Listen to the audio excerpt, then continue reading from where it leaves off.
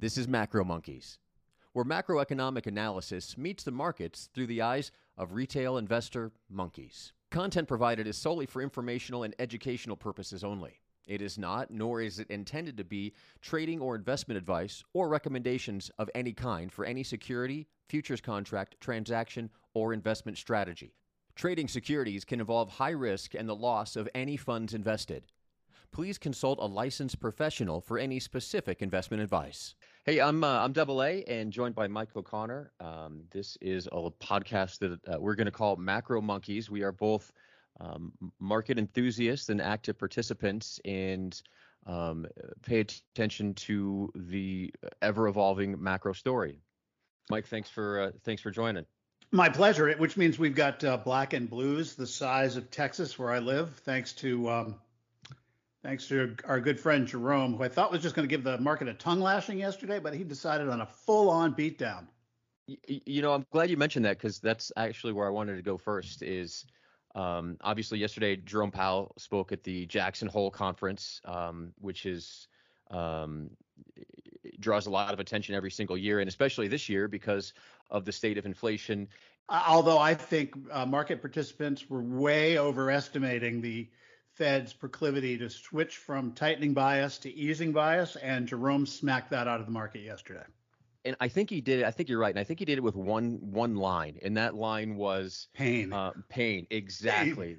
Exactly. He said that word that consumers and businesses will likely feel some pain, and it is the cost of reducing inflation. And as I sat here and watched the speech and the futures market at the same time, it was an instant reaction. Of course, you know, then the conditioned dip buyers came in and got spanked yesterday. But it was that one word, pain. Yeah, anyone who bought yesterday's dip was crazy. Yeah, but I mean, we've been conditioned for a decade, right? So it's I guess it's hard for some to realize that the environment that they're buying in has changed. Yeah, but this time he went out of his way.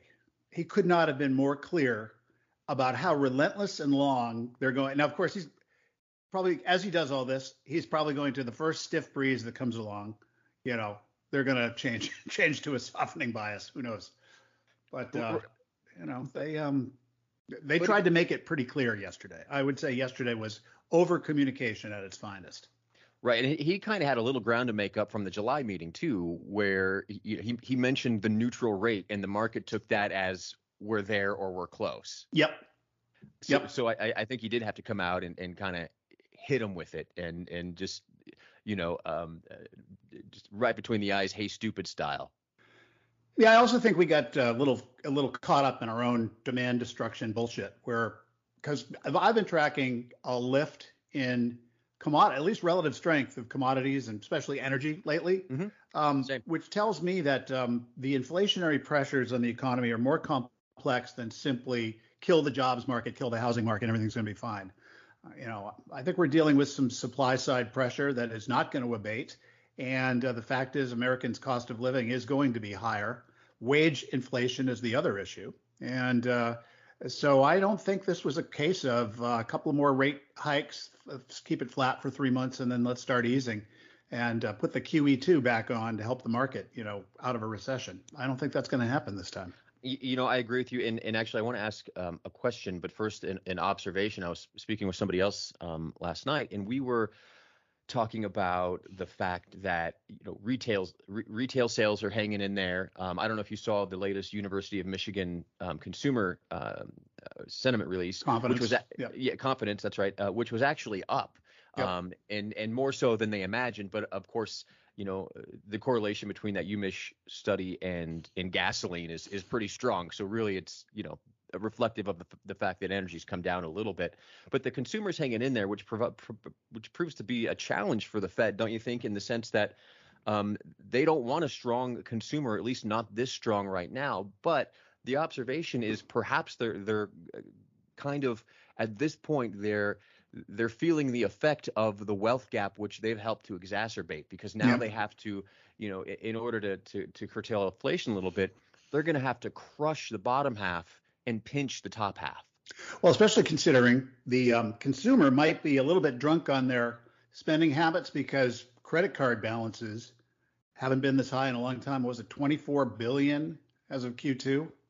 Yeah, I actually read the stat this morning. It's 22% outstanding revolving year over year Yeah. increase. Yeah, so So that's you've got true. that. You've got 20 million or so utility customers that are 3 months or more in arrears that are now starting to get shut off. I mean, there's all these signs that we burn through the buffer zone between hand to mouth existence and the savings account that, maybe the government made a little bit fuller by through rent forgiveness programs during the pandemic and possibly the recent student loan forgiveness and let's not forget the cash that went into people's pockets in a couple of different spurts over the last 2 years. So I think that runway might be running out.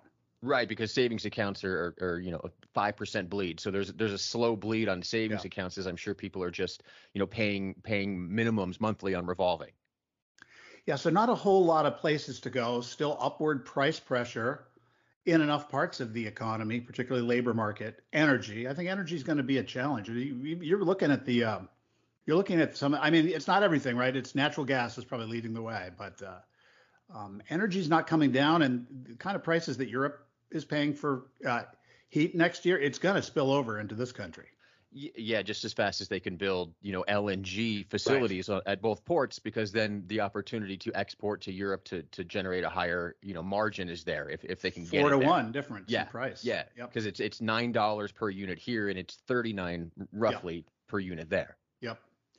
So I think that yesterday to me was a big reset, and I'm afraid that the market isn't done reacting to it. I think this will be this may be one of those, maybe not, but there may be some two-sided trading in all this, but I think directionally speaking, the market needs to adjust to a different PE multiple based now not only on just multiple contraction, but estimates are going to start coming down as the reality of long-term higher interest rates, which will really crimp housing, retail spending, and Yeah.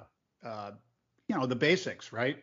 Uh, I work for a company that we just fielded a proprietary study, inflation study toward the packaged goods and grocery industry, and already we're finding that consumers are so strapped that they are actually literally cutting back on the amount of groceries they purchase because there's very little room in other parts of their lives to cut back on.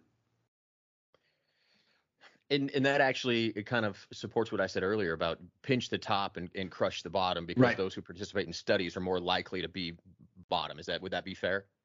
Well, although we try to sample balance and all of that, I That's would true. That's say true. clearly the lower income brackets they have less runway. But in general, this was a representative sample of different income brackets. So yes, there's always a little bit of a skew when it comes to survey participants, but in general, this is fairly sample balanced, and it's a good chunk. Out of the 2,000 respondents we had, 1/3 said they recognize that prices are higher compared to a year ago. And what is the number one thing they're cutting out of their lives? Fewer groceries. And number two is restaurants. So Restaurants we're, is what I we're was down thinking. to food, is I guess what I'm trying to say. The Right. um, the spending on trips and the whatever, the plastic tchotchkes that you order from Amazon, I think that's already been cut just based on retail inventories that are, a lot of retailers over ordered and are discounting now. And Right. that's working its way through the system.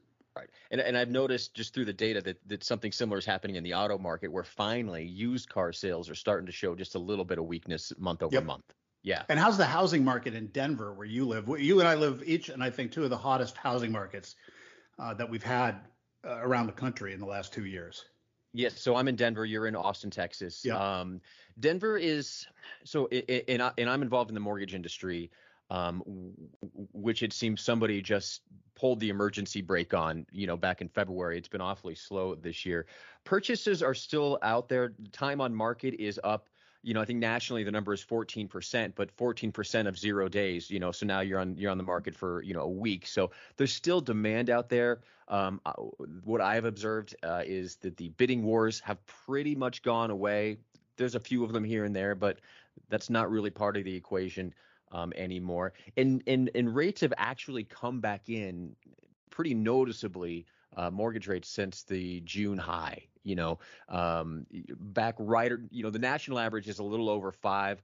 I'm seeing rates from some of my wholesalers down under 5 now.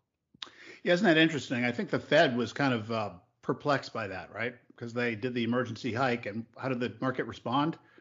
With lower rates, or the with bond market lower anyway. with lower rates, and the best I can understand that is that the bond market perceives that as the Fed actually doing its job in fighting inflation, therefore protecting the return of that bond, right? Right. So, but that actually is the thing I was going to ask your opinion of, because yesterday, obviously, Jerome came out and hammered the market. But did you notice the bond market didn't really move? And as a matter of fact, it was up for a time on the Yeah, it's completely intraday. different than the stock market. I did notice that.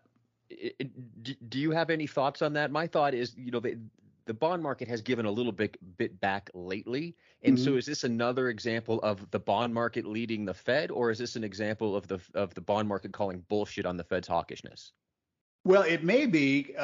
It may be. We have to wait and see. But what's been interesting is because I do some relative strength analysis on the fixed income market once a week, and I'm just pulling it up as we talk.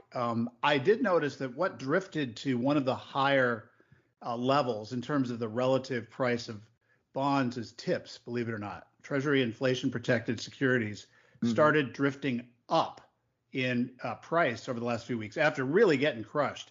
I think when inflation expectations got derailed, but lately they've come back up in price. And I think the 10-year note and the 3-year and the 2-year Treasury have all sort of, you know, kind of fallen in step with the Fed now, right? Rates overall up mostly in the last week or two, right? A little bit, yeah, but Yeah. I'm looking at the chart of the 10-year, the TNX, and it shows a pretty bearish from the standpoint of yield, a pretty bearish weekly candle where it ran up and touched resistance right around 3.2 and fell back. So it's that inverted hammer weekly candle.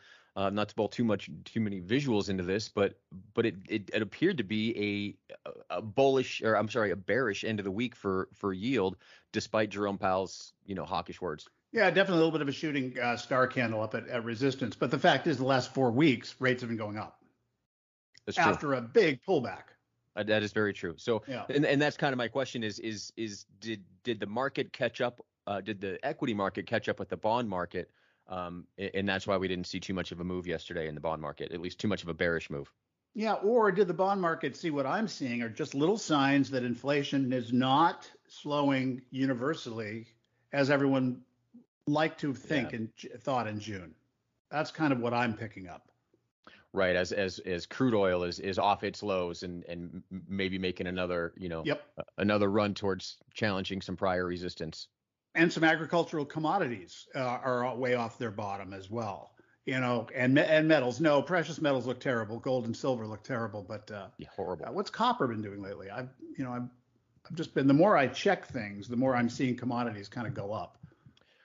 Copper, I think, had a big pullback day yesterday, but in general, the copper commodity looked like it was getting ready to maybe break out to a new recent high. It's So it's been in a horrible downtrend, but copper uh, looks similar to the 10-year. yeah. So around Yeah. third week in July, copper sort of reversed, right, and started moving again. Yeah. And And everything is like that. in the dollar. So that's the other thing I think that's an important key right here is watching the dollar as it is also challenging the high that it made just a few weeks ago back in early July, back at about 109. Um, Yeah, and I think the dollar is indicating another problem that you know everyone's meaning outside the U.S. You can kind of tell that foreign countries are scrambling for dollars, right? There's about 30 countries that burn through their IMF allocation. Everybody gets a little amount they can borrow against, and most mhm. people, because they have to buy fuel, right? And dollar is the reserve currency, and that's how fuel is mostly traded in. Right. Energy meaning. But you kind of get the feeling that there's a scramble for dollars there, and maybe a bit of a shortage uh, of dollars because of what's going on around the world with inflationary pressures on energy. Um, and the other thing is the Chinese yuan looks like it's getting ready to. I don't know what it's going to do, but I wonder if China comes in and devalues the yuan. I read earlier today from an economist that's a possible, if not likely, scenario is that Yep. China comes in and manipulates the yuan a little bit, especially in the face of the fact that their real estate market over there, which is one of the largest in the world, if not the largest, actually, Yep. is just in bad shape, to say the Horrible. least. Yeah. Yeah, banks are failing because of not only are developers who borrowed money not completing projects, but then the consumers. I guess over there you have to kind of pay your mortgage while your unit is being built, and the borrowers get mortgages and start paying off their mortgage before the builders even completed the project, before they moved in. And apparently, what's happened is the Chinese consumers have had enough. They don't believe it. They think it's a big Ponzi scheme. So they've stopped paying. So banks are basically getting stiffed by developers and consumers. So both sides of the lending equation. And apparently, China keeps putting band-aids on it, but that thing looks like it's going to blow up, and they're going to have their quote unquote Lehman moment. Yeah, U.S. policymakers take note. This is what happens when consumers lose, quote, faith and confidence, right? Right. Yeah.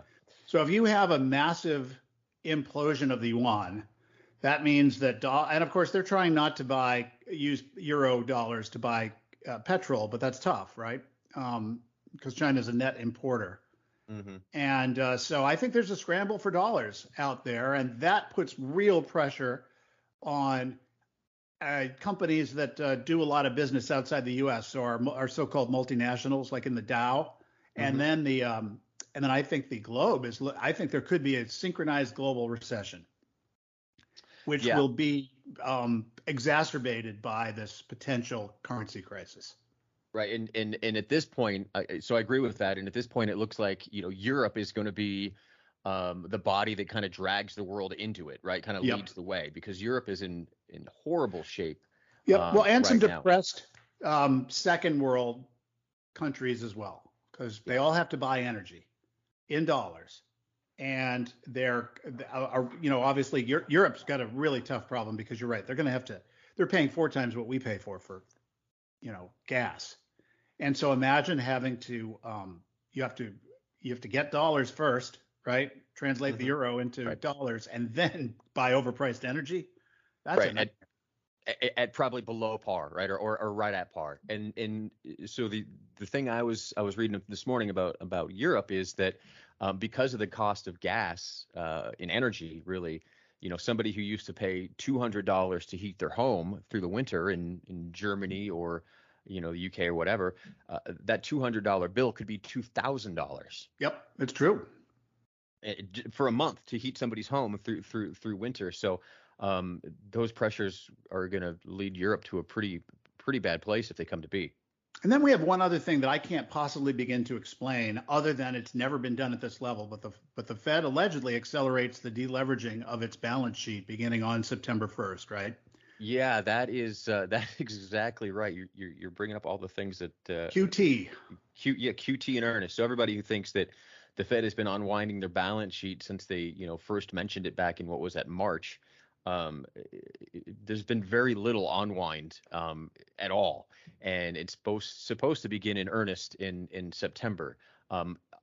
Against what is now a more than 50% chance of another 75% or 75 basis point hike. So the Fed's bringing the business, they're bringing the heat in September. And if they do a 75, tell me what you think about this. If they do a 75 basis point hike at their next meeting, that would, in theory, and probably would, lead the 3-month Treasury to have a higher return than the 10-year. At 3.25, right? Yeah. So the 10 years. Yep. Yeah, exactly. Yeah, the 10-year is currently trading. Where do we go here on my screen? Just a little over 3%. And so, the 3-month would be about 3.25. And did you see how fast the Fed fund futures moved to the 75 basis point hike last week? It was 60-40 in favor of a 50 to start the week, or 55-45, I think. Yeah. And by the close of the week, well, at least I didn't check after the big bomb that Jerome dropped on the market yesterday morning. But as of the opening bell yesterday, it was a 60-40 in favor of a 75 basis point hike. Yeah, I'm looking right now. I think it ended the day 60-40 in favor of a 75. Yeah, so it stayed there. Where it was at the beginning. Yeah, yep. So it shifted radically in about 5 trading days. Yeah, to be exact, it's 61.39 is where it ended the week. That's up about a point from the day before. Yeah. So what do you see, moving into next week? I know you mentioned that the down move is likely to continue. Boy, I Um, think I don't you? I think there's nothing that gets in the way of the stock market going down. I do. I think Monday is probably going to be a challenged a day for bullish participants. I don't know. I think there's some bounces coming. I don't know if we're going to get back to the 4,100 we saw. I don't know if we're going to get back to that. I don't think we're going to get back to the 4,300 we saw earlier in was it this week or last week? Um, but yeah, probably a lower. A, I guess the question in my mind is, do we go back and challenge the lows from earlier this year? Do we get that low on this leg? Until yesterday morning, I would have said no. I would have thought that I like the rest of market participants, although I wasn't. I was more skeptical that inflation was going to be you know, inflation wasn't already over and peaked the way it was described by a lot of folks while this rally was happening. But I would not count myself in the camp of what I heard yesterday, which is us. It's not necessarily a prolonged period of hiking, though I get the idea they're going to be aggressive that way. That they're not going to stop at least till they get to 4%. But and how quickly they do that remains to be seen. But I think the bigger issue is they're not going to ease right away. I think Jerome feels like this is his Volcker moment. And if he makes the mistake that was made in the 70s, starting in 1973, where the Fed didn't took their foot off the gas pedal, before you know it, we're paying 20% mortgages. And I think he does not want to be that guy. And so he admitted as much by saying, we're going to throw you into recession. We're going to throw people out of jobs, and we're going to cause some pain. Pain, yeah. Housing market pain was the other thing. Well, what he didn't say, but it's more than implied. I think you have to assume that it's what he's saying is we're going to throw the economy into a recession. Hopefully not too bad a one. Yeah, I mean, I think that's kind of a foregone conclusion at this point. It's just Right. a matter of when does it happen, and then when do they admit it? I think the market was totally surprised by the excessive hawkishness yesterday. Yeah, And the market was not priced for that at all. And as a result of that, I think my personal opinion is the reaction is going to be extreme. The digestion isn't going to cause market participants to suddenly go, oh, okay, I see the end game here. Let's buy some Apple. I just don't see that happen. Right. I think M came down and then kind of scooted back up. We're back up to what, an 18 PE multiple on the S&P? But before yesterday's 1,000-point sell-off on the Dow anyway. Yeah, I haven't checked that metric for a while. Well, it was, I can tell you for sure, before the start of trading, it was 18 and a half yesterday. Gotcha. And then sometime last year, it was in the low 20s. So we've come in a little bit. Right. And we came down more. We were down to 14 for a while, but it was all on multiple contraction. The estimates out there were still for, 10% corporate profit growth. That doesn't happen in an environment where the Fed aggressively tightens and then leaves it there forever. Or not forever, but it'll feel like forever. And I think what will happen is, and very quickly, bank analysts will start coming in with major downgrades on key S&P and because let's face it, what gets hurt the most by a rising interest rate environment? It's tech stocks. They got spanked yesterday. You see semiconductors down 5%. I did. Yep. I did. Yeah. I guess maybe financials and energy, they went down the least, or actually even went up in some cases. But the rest of the market, especially consumer discretionary and tech, just got clobbered. To your point about the market readjusting for higher for longer, just looking on the FOMC, the FedWatch tool that the CME Group provides, likelihood of Fed funds rate being 375 to 400 1 year from today has increased 10% in the last week. Yeah, they're not stopping until they get to 4. And I think you're right, and I think you nailed it, that the market is starting to adjust to that reality. Right. Yeah. Now, whether he does it at 50 basis points, listen, that might cause a relief rally. Oh, he's not going to go as fast as we thought. Oops, sorry about that. He's not going as fast as we thought he was going to. And maybe that buys some relief rally. But I think the market reprices this based on shrinking corporate profit forecast for next year pretty quickly. Yeah, and then it's also going to be very interesting to see how the market responds to, actual QT in the month of September.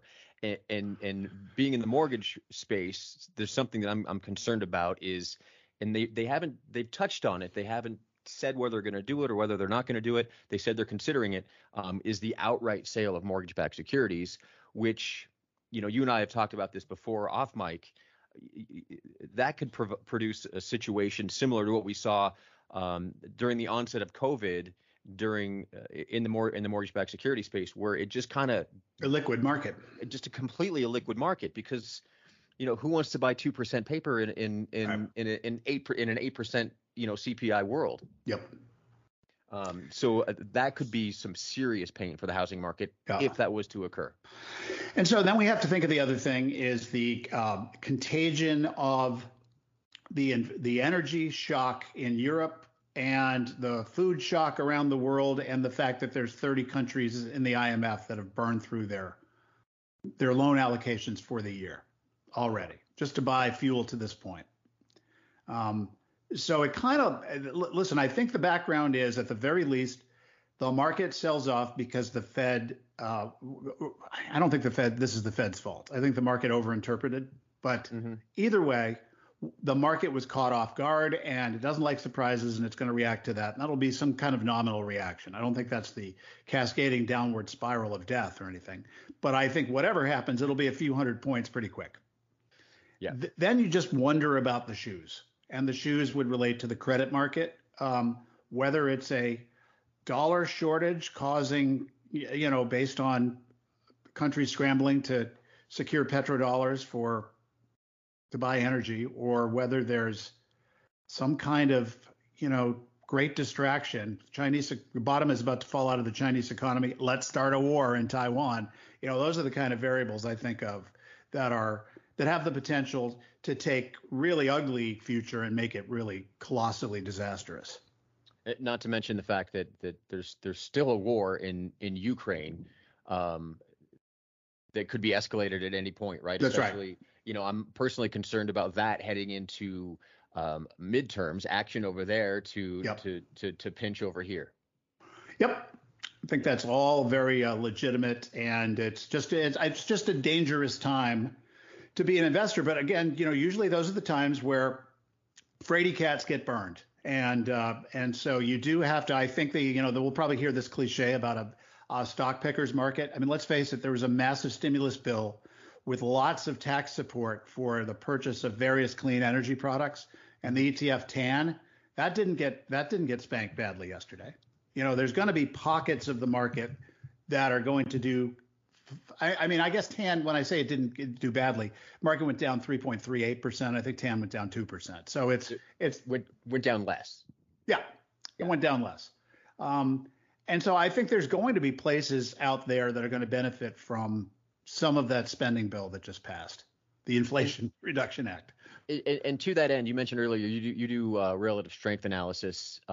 Where can people read what you're doing? You have a Substack, right? I do. Yep.